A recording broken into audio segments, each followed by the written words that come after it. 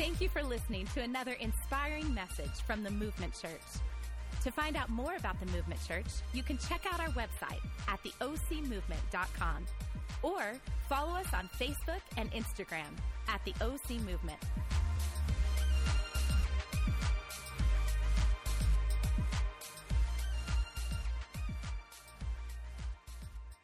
Hey, listen, you made it to the right service on the right Sunday at the Movement Church. We're so glad that you're with us. This is Palm Sunday. And if you're brand new to church, that's just a traditional holiday celebrating the triumphal entry of Jesus the week before he was crucified. And the entire city came out and just to say, Hosanna, which just means how awesome is our God. A week before he paid the debt for all humanity's sin. And today we're in the middle of a series called No Other Name, where we're doing a character study on Jesus. And the crazy thing is we could literally spend years doing a character study on Jesus and never even scratch the surface of the fullness of who he is. But we're attempting to do that in just about 4 weeks. And so if you've missed the previous 2 weeks, you've missed everything. Make sure you get the podcast and listen back to hear what's going on and what we're talking about. We've been unpacking different components to who Jesus is. We started with talking about the anonymous, the part of Jesus that happened between the ages of 12 and 30, and what was God doing in his life in that season, and then what was God, or what does God want to do in the anonymous season of our life. Last week, my wife, Megan, got up here and just killed it with talking about the miraculous, how Jesus was a miracle, he did miracles, and he still is doing miracles. And today, we want to unpack the cross. In fact, the entire worship journey was gearing in that direction. The cross, it changed everything. I just want to read a couple of passages of scripture to you. If you're brand new with us, maybe somebody dragged you here and promised you a meal afterwards. Thanks for hanging out with us. Man, we're kind of crazy, passionate people. We like to move during the worship songs, and we like to get excited because God did something amazing for us. It doesn't mean we're weird. We're just passionate. And you get passionate at football games and concerts, so it's okay. We get it. You're a little bit crazy too, but we're glad that you're with us. And at the Movement Church, everything that we do, every sermon that is preached, every song that is sung is based upon the truth of God's word. And so what we do is we pull passages of scripture throughout a Sunday morning and we read what those have to say and see how it applies to our life. Because it is our true north, our compass. It is the word of God. The scripture says it's active and living, which means it's not just some archaic, dusty book written thousands of years ago, but no, God's still speaking to us through it today. And today we just want to unpack a couple passages of scripture as we explore further who Jesus is and what he did. But can I just challenge you for a minute? I've literally been going to church my entire life. I literally, like the week, I was born on a Sunday, and the following week I was in church, okay? But I just know how easy it is to kind of punch in and punch out on a Sunday morning. But that would be a tragedy.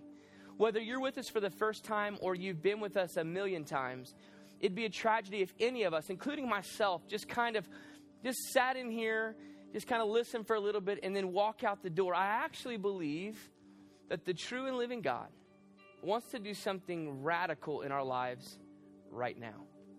And we've got about 30 more minutes together. That's it.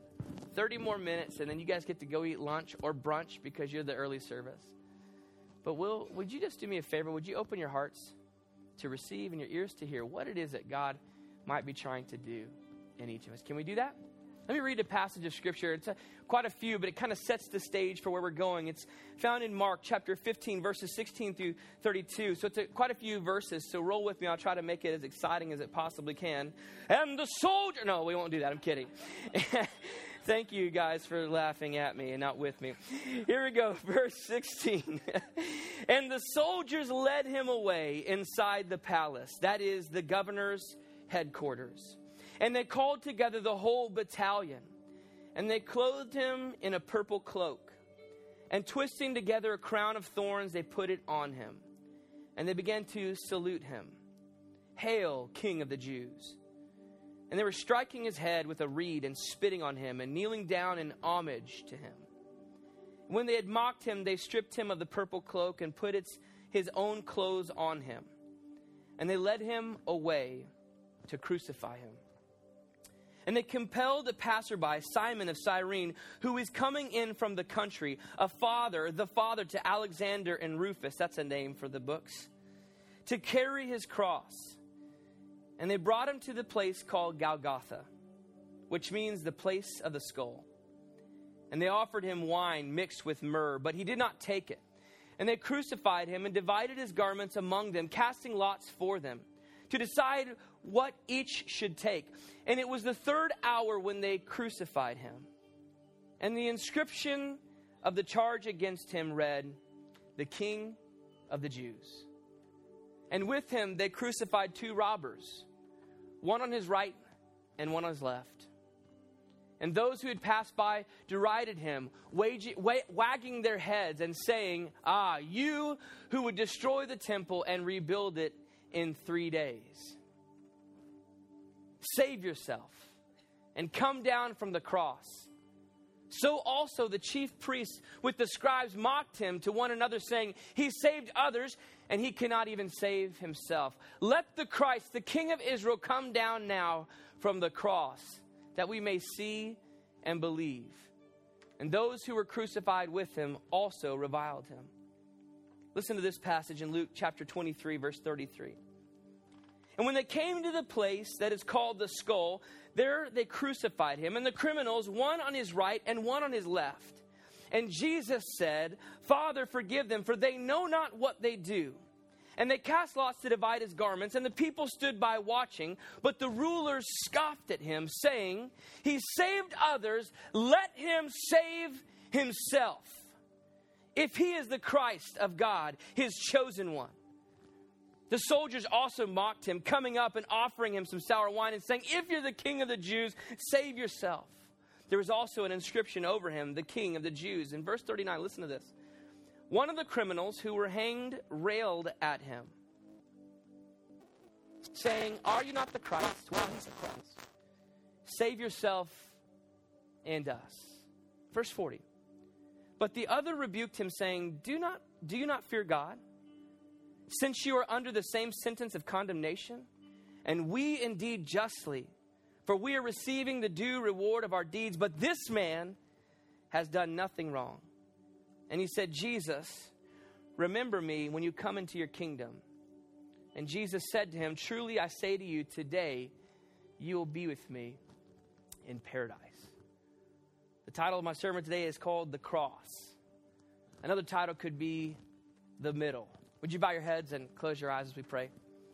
Heavenly Father, we thank you that you're here in this place, and we just pray that over the next 25 minutes or so that you would just do something radically different in our lives. We don't want to go home the same. We don't want to go home with the same baggage, the same challenges. We want to go home in a different way, God, expecting you to do something miraculous in our lives. So, God, we just open our hearts to you to hear and receive what you have to say. In Jesus' name I pray. And everybody said, amen. That just means I agree, or I'm in, or man, the pastor's really good looking. All those are fine. Oh, you're with me this morning. Congratulations.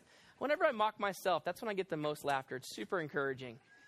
And there it is again. Congratulations. Man, we're glad that you're with us again. But let me ask, any of you out here by show of hands, any of you the oldest child in your family, would you raise your hand right now? Okay, any of you that are the youngest, spoiled kids, would y'all raise? Oh, yeah, you can feel it. They're like, me, it's me. I'm the youngest and awesome. Now, how many of you are the chosen ones? How many of you are the middle child? Raise your hand. Yes, it's always, listen, I can even feel some scorn from the elders, like, please. The middle child is always the most gifted and talented. Shall I continue? Brilliant and charming and good looking and never overachievers because they're all, right? There's nothing like being the middle child. I, of course, am the middle child. One of seven, actually. 7 kids with a 22-year span between the oldest to the youngest. Not a blended family, one family. My mom and dad like to make babies and have babies, okay? And so listen, when there's a 22-year gap, there was an 8-year gap between me and my closest sibling that was older. An 8-year gap. So I was the baby literally for a long time. And there's an 8-year gap between me and the closest sibling younger than me. Yeah, are you kidding me right now? So I was a baby for like 8 years, and then this other punk kid comes along, right? And it messes the whole thing up. So then I'm the middle child for like 10 years, it felt like. I don't even know. It doesn't matter. And then the oldest moved out, and I was still at home. So guess what? I was the oldest child. That's why I think I'm so well-rounded. That's what I feel. No, I'm just messing around. Anybody ever heard the jokes about being a middle child? As a middle kid, did you ever feel abused and neglected by your family? Don't raise your hand. It's okay. I just want to tell you, at the Movement Church, all middle children are welcomed and appreciated. All oldest children, you have to go through a litmus test. We will haze you. It's going to be unfortunate. But nobody really likes to be in the middle of very many things. The middle is never really a fun place to be. I think one of my least favorite things in the world is when I'm in the middle of a conversation and my children run up and interrupt me. Anybody love being interrupted? Oh, man, saw a show of hands. You're lying. That's okay. Nobody likes to be in the middle of anything. You remember, it's always in the middle of the night that you wake up with some tragic thing happening. This morning, I woke up because I was helping set up today, and I was like, oh my gosh, I slept through my alarm, and I threw back from my pillow. You know that thing? You're like, and you can't breathe, and you're like starting to hustle to get ready, and it was only 2 a.m. I was so ticked. You interrupted my sleep in the middle of my sleep. And it's just like in the middle, things get crazy. It's in the middle of cooking dinner that something challenging happens. Or maybe nobody wants to be in the middle of a crisis. No one does. You know, you're in the middle of the crisis. You've kind of started drudging your way into it. And now you're thinking, can I ever get out of this? You ever been in the middle of a financial crisis? It's challenging. Nobody loves to be in the middle. You ever been in the middle of grief? Of mourning the loss of a loved one that is dear. My father passed away in April of last year. We're coming up on the anniversary, and nobody could have possibly explained to me what the pain of loss felt like the emotion that becomes so real it hurts, right? Nobody wants to be, you just want to move on. Let's just get past this thing. Let's get over it. We're done with being in the middle. Nobody likes to be in the middle of a fight, right? In the middle of a fight, like you're thinking there's no end. You've both now erupted and you're arguing about something. You don't even remember what you started arguing about in the first place. And as a guy, you're only thinking, dang, I'm not going to get lucky tonight. I got to figure out how to change this right now. Don't not laugh, guys, because you're sitting next to your spouse. Stop it. Stop it right now. Nobody likes to be in the middle of a disaster. Anybody like to be in the middle of an awkward situation? Anyone? No one does. Anyone ever had secondary embarrassment where you get embarrassed for someone? Raise your hand. If your hand is not up, we've probably been embarrassed for you. Okay, like that awkward, like you don't know what to do. My cheeks get hot. I'll just put my head down and walk away because nobody likes to be in the middle of those scenarios. And yet what's interesting is that Jesus, who lived a sinless life and paid a sinner's price, hung in the middle of two thieves. And I think that's what's the most ironic scenario, but actually it's apropos because Jesus climbed into the middle of your mess and mine, right into the middle of it, and changed humanity forever. The cross did that. The picture of Jesus hanging between two thieves, one who is literally mocking him as he hangs on the cross as well, and the other who's saying, man, would you just extend grace to me because I know that you are innocent. Jesus crawled right into the middle of humanity's sin and paid a sinner's price after living a sinless life. Jesus crawled right into the middle, look at me in the eyes for a moment, of your mess and mine, right into the middle. And there's some things that I pulled from this as I was preparing for this service. 4 things I want to just share with you that I pulled from Jesus crawling to the middle of humanity's filth and mess. 4 things that I pulled that I thought, man, this ministered and really spoke to me, and I want to share those briefly with you. And I think I'll actually end early today, so you're welcome. And second service, I'm going really long, cutting right into movie times. It's going to be good. 4 things I pulled from Jesus crawling into the middle of our mess. He literally reached into the middle of our mess. He reached directly into the middle. And sometimes that feels romantic, like he's kind of stepping in like, oh, it's okay, like a good father would to a child who has a bum knee or a scrape on an arm, and a good father brings in his child and sweeps him up and says, oh, it's going to be okay. And sometimes that's the imagery, like he went the distance, or he came close enough to us that we could experience his love and his grace. Sometimes that's the imagery that we think about when we see Jesus reaching into the middle of our mess, but rarely is that the case, because I've seen some of your mess and it's pretty jacked up. No laughter there. I've seen my mess. It's pretty jacked up. Cue laughter. Go. Right? Are you tracking with me now? You know, we had 2 dogs about 15 years ago, a black lab named Cadence, who was like an 85-pound lap dog who thought she should just sit in your lap. And then we had this like little Shar-Pei pit mixture that was a beautiful little 45-pound attack dog. And we had them together from pups, and they loved each other. And then Megan got pregnant, and we had to move into an apartment that did not allow us to have dogs. Everybody say, aw. It was great. So we gave our dogs to someone on a temporary basis. Then a year later, we bought a home, and those people called us up. I was like, dang it. Like, hey, you're ready to have your dogs back, right? I said, okay, fine. So we brought our dogs back, and they were with each other for about 2 hours. And apparently in the process, they had forgotten that they used to love each other. They'd forgotten that they grew up together and were puppies in the same house. And within 15 minutes, this 85-pound black lab, this sweetest, most loving dog, and this 45-pound Shar-Pei pit mix, it was kind of sweet, decided they needed to have a demonic manifestation of a fight under our coffee table that had like a 12-inch clearance. And what came from that were the screams of a pterodactyl demon. Like I can't even, foam was spitting out. I think rabies just popped up on the scene. It was insane. And they were going at it. Like you could see blood on one of them. They were just destroying each other. And here I'm thinking, dang, I want to leave the house, but I've got to get those dogs out with a 12-inch clearance. So I couldn't lay down. I literally had to get on my knees, close my eyes, grit my teeth, reach under, and hope I was grabbing something other than their mouth and yanked them out from underneath this table. So I reach in and I grab both of the naps of their necks and pull them out, and I'm holding them. They're going like this whole thing right here. And I'm holding them back going, Megan, come get this dog. It was insane, and it scared me half to death. But listen, that's what some of the mess that we walk through is like. It's that intense. And Jesus reached right into the middle of it. Yes, he'll do it sweet like a good comforting father when you're walking through grief or crisis or loss. But sometimes your mess and mine is because we made stupid choices. And those stupid choices have collateral damage like the ripples of an earthquake. And man, those ripples are damaging. And Jesus, when he took the cross, reached into the middle of that fight. He reached into the middle of your mess like that, and my mess like that.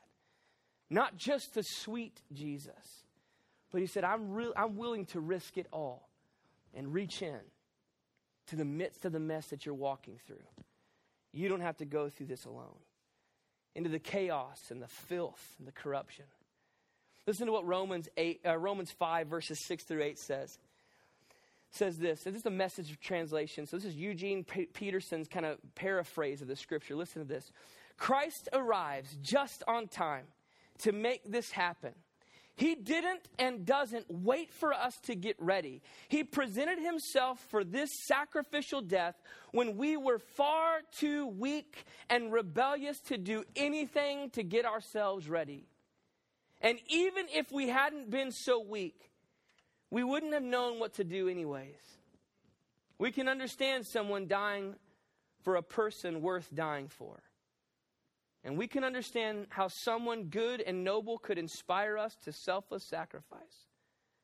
But God put his love on the line for us by offering his son in sacrificial death while we were of no use to him whatsoever. The English Standard Version says that while we were still sinners, Christ died for us. He reached into the middle of your chaotic mess and said you're worth it. Right into the middle of the mess. second thing that I pulled from this is that in the middle of your mess and mine, he got messy. He took on the sin and the shame of every poor choice that you or I or anyone throughout the course of history has ever made. He got messy in the process. A sinless, pure individual who took your mess and mine. He got messy in the process. Have you ever been around somebody that is sick? And you kind of do this whole thing like, hey, what's going on? Yeah. Right? Why are y'all not laughing today? I'm a lot funnier than this. Let's get this show on the road. And you kind of slowly back away. Maybe you kind of do this whole thing, or you blow that direction just to kind of keep the germs away. No? Nobody does that? Awesome. Thanks for lying in church. When my kids get sick, I'm like, get in your room, lock the door, we'll slide toast under the door to you. Right? It's pretty challenging. It's terrible but true. No, it's not really at all. When we get around somebody who's sick, we don't want to get sick, right? So we try to get away from them as far as possible. We won't shake their hand, we're going to fist bump, right? And then we turn around and put hand sanitizer on as quickly as we possibly can. Yes, and amen. I know you ladies, you have it in your purse. And guys, I know you know that they have it in their purse. Put that hand sanitizer on. If you could walk around with a mask on, you probably would. But you feel a little awkward, and you don't want to be in that awkward moment. And it's different when it's our child, right? So especially for moms. Moms have this thing that they switch into another gear, that they think, my child is sick, they have strep, or they have the flu, I haven't had a shot, there's a good chance I'm probably going to get sick, but I'm going to go in the bedroom and I'm going to hold them. They're sick, and I know that I'm risking getting sick myself. But I'm willing to do that because it's my child. But you probably would not do that for a stranger. In fact, if you knew a stranger was sick, you wouldn't even talk to them because you don't need to. You don't have to. And what Jesus did is he walked right into the middle of our sickness, risking that illness. And in fact, in the process, when he died on the cross, what he took was the actual shame and condemnation of all humanity's sin. It was as if he had done every sin committed by all of humanity, including Hitler, Charles Manson, ISIS. All of that he took on his shoulders. He got messy in the process. And sometimes it's easier to think about that, but he even took the most foul thought that you've ever had, the worst decision that you've ever made, and he got messy in the cross. He crawled right into the middle of your mess and mine. Right into the middle of your mess and mine. I'll never forget, I worked at a church in Dallas, and a guy walked in, and he had been struggling with AIDS, actually. He went from HIV positive to full-blown AIDS, and was deteriorating his life and his body and everything like that. And so he's coming to church, and he needs a walker for assistance. And right in the front of the lobby, right before service begins, he gets sick because of medication, and he vomits in the lobby. And all of our custodians knew his health issues, and they literally would not clean it up because they were so concerned about what would happen.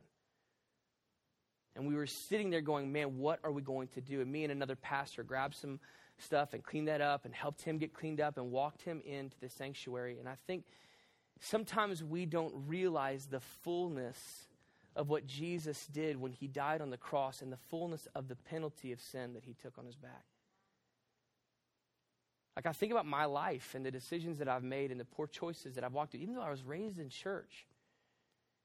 And I think about, like, if you can imagine, what would happen if instead of a service, we actually just projected onto the screen every thought that you've ever had? You would not let a single person come in this room. You wouldn't even let your spouse or your parents come in this room. Because all of us have those things that we've struggled with. And he took that mess as if he was the one who had thought it or done it. I think we don't realize that sometimes. And he reached right into our mess. He didn't get shy like our custodians did and walk the other direction. He reached right into it knowing what he was going to incur, and he did. It's exactly what Jesus did. Look at what 1 Peter 2 says. He committed no sin, neither was deceit found in his mouth. When he was reviled, he did not revile in return. When he suffered, he did not threaten, but he continued entrusting himself to him who judges justly. Verse 24. He himself bore our sins in his body and on the tree, that we might die to sin and live to righteousness. By his wounds, you have been healed. And you know what the greatest part about Jesus is? In that moment, which spans eternity's time, he didn't see your mess. He saw you. He didn't see the filth and the poor choices. He saw you, an individual. And he says, you are worth it. I'll take the punishment. I'll take the rejection. You are worth it. That's the most beautiful part of this whole story. And that leads to the next point. That he made our mess beautiful. He made our mess beautiful. And I know that's not a masculine term, but just wrap your mind around it for a moment. He took the filth and the shame and the pain and the hurt, and he made it beautiful. He reached right into the middle of our mess, and he made it beautiful. Listen to this passage of Scripture, 2 Corinthians chapter 5, verses 16 through 20. It says this is the Message translation again. Because of this decision, we don't evaluate people by what they have or how they look. We looked at the Messiah that way once and got it all wrong. As you know, we certainly don't look at him that way anymore.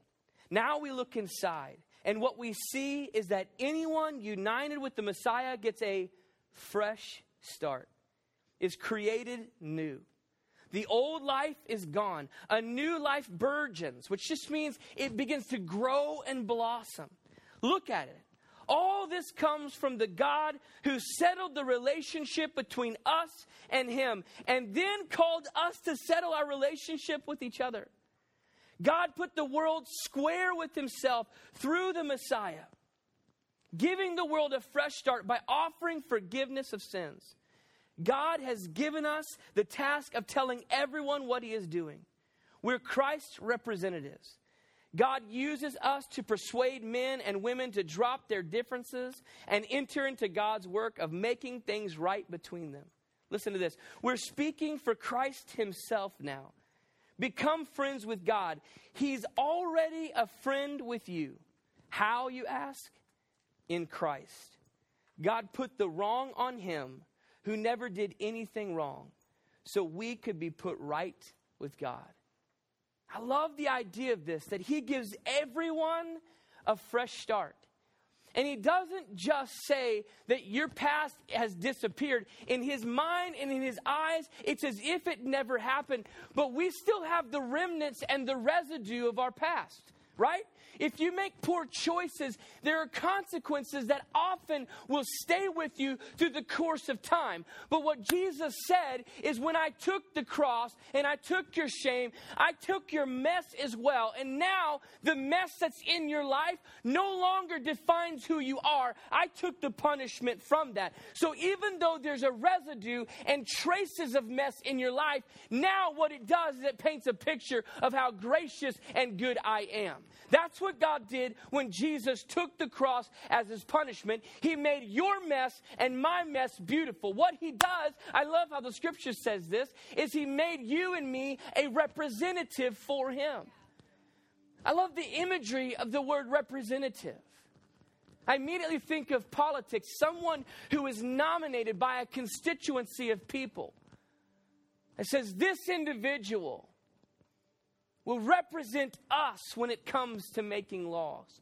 This individual will represent us when it comes to fighting for our freedom. This individual represents our heartbeat. This individual represents our mindset and our culture. And that's what God did for you and for me. Jesus reached into the middle of your mess, and he's shifting it into something beautiful and says, now you represent me. There's no greater form of flattery. There's no greater form of honor than for him to say, your mess does not define you. My grace defines who you are. And now I make you my representative, which means that your story has power. which means that your past doesn't have power over you, but it has power to liberate people around you. And the reason I say that, as we sing the songs today of Man of Sorrows, I'm literally moved to tears because of my own story, because of my own personal experience. And many of you have heard it before. Buckle your seatbelts, you're going to hear it again. I grew up in the church my whole stinking life. I know more Bible stories than anyone in this room, I promise you. I can name all the sons of every biblical character in the scripture. I have an amazing knowledge of who God is, but in my earlier years that had nothing to do with my relationship with him.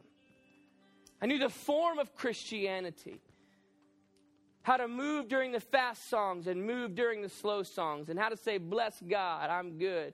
God is good all the time, all the time. I know every lingo. I know all the church sayings. I know Christian jokes that you wouldn't even get because it's embarrassing. I had every Christian t-shirt. I can literally rap every DC Talk song that they have ever written. And many of you don't know who DC Talk is, and that's a blessing to you. Literally, I've got 4 of them running through my mind right now. Man, on the inside, I was filthy. I knew how to hide everything that I wasn't supposed to do. Everything. And I'm not proud of that. I'm not at all, actually.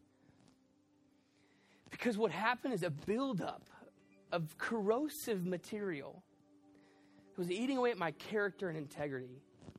And what I didn't realize, chipping off pieces of my destiny. And all of these tiny little decisions of hiding things away and tucking things away led to one massive decision.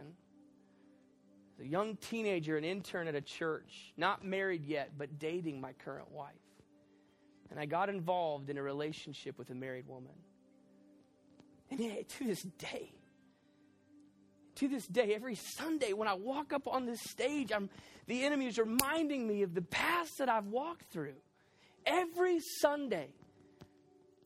Every Sunday. And I'm reminded of the mess on the inside from years and years ago. My decisions in that relationship destroyed that marriage. Nearly ended and terminated my relationship with the greatest woman that's ever been a part of my life. And what I felt was going to be the greatest disqualifier for what I do today. And this is my calling. I'm not doing this because I just absolutely want to. I'm doing this because I'm called to. Since I was 5 years old. And I thought it's going to be gone. What God did is he reached into the middle of my mess by sending Jesus.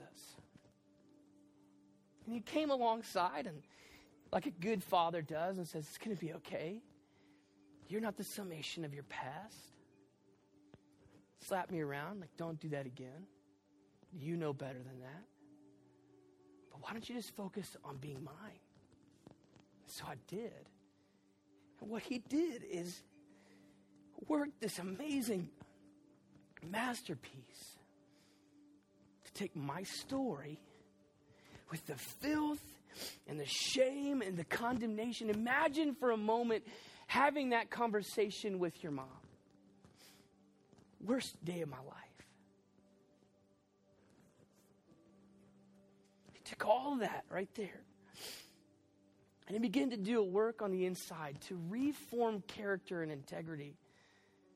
Brought in guys around that just kind of helped me know how to relive life and make the decisions that need to be made and pursue godliness with who I am. And each step along the way, he's molding this story that now I'm actually at liberty to say God is doing great work in my life. And I can share my testimony of where I've been. And it does not affect where I'm going because God took my mess and he made it beautiful. it beautiful. And that's what Jesus did on the cross for you. So you come into this building and every possible background and story and heritage walks through the doors, and each of you have your own testimony and story, and each of you can identify one or two or an entire book of things where you go, I wish this wasn't a part of my past. And what's so amazing about the cross is that Jesus said, even though it may be a part of your past, I want to be a part of your future. And he retells the story, and he makes it beautiful. He reached into the middle. It got messy. He makes your mess beautiful. And here's the best part about it. He still wants to be in the middle of your life today. He wants to be in the middle of your life today. Christianity is not attending a church service. It's not saying I have a church home. It is not a heritage in which you are raised in. Christianity means I am a Christ follower. Everything in your past, God wants to use to be a representative to people in your future. That's the beauty of what Jesus did at the cross. He reached into the midst of your mess. He got messy himself. He's retelling your story to make it beautiful. And he still wants to be in the middle of your life. Let me just take a few moments to talk to some of you who are here today, and maybe you're wavering in your faith, or you don't know where you stand with God. Maybe you are here for the first time. Maybe you've been coming to church with us for 100 times. Or you grew up in church. I don't actually care what's your heritage today. If you're here and you say, man, I'm trying to connect with Jesus. I'm trying to connect with this relationship, but I feel like there's a gap. Something that kind of puts the brakes on everything that I'm doing. Well, can I just challenge you that the Bible talks about that gap? It's called a sin gap. And sin tries to separate us from what God wants to do in our lives. And in fact, the Bible talks about a very sobering consequence for sin. It's death and an eternity in hell, separation from God for eternity. But the cross changed that. Jesus took the punishment and the ransom for your sin and mine. And it's a gift to you. You can't get perfect. You can't erase your past. You can't change your heritage to receive. There's nothing you can do to earn this gift. It's just a free gift. All you have to say is, Jesus, I give you my life. And if you're here today and you've never made that decision, in a moment, I'm going to pray a prayer. We're not going to embarrass you, ask you to get out of your seat or even move. But before you leave today, if you've never made that decision, I want to challenge you right where you're seated. Just repeat the prayer after me in your own heart. Nobody has to hear you. And hey, everybody look at me in the eyes for 1 minute. Some of you in this room today are messing around with your faith like I was so many years ago. And you may not realize it, but you're headed towards disaster. And today's the day to make a change. Today's the day to make a change. Why don't you just pray that prayer with us today?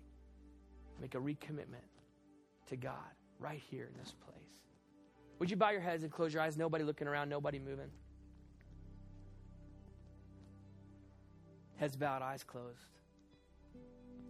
If you're here and you've never prayed this prayer, just right where you're at in your own heart, would you repeat after me? And if you're here today and you've been running from God, today's the day to come back. Would you just repeat this prayer after me? A very simple prayer. Just say, Dear God, I know that you're real, that you love me, that you've given me purpose. God, I've got sin in my life. I've got a mess.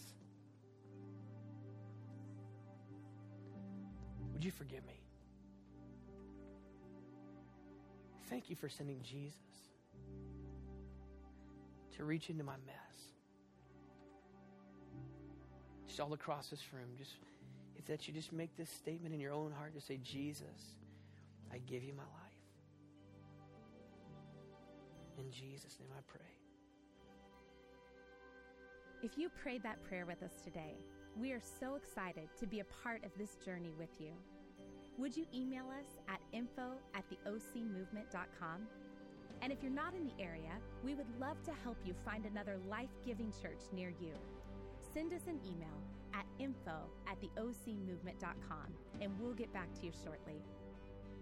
Thank you again for listening to another inspiring message from the Movement Church.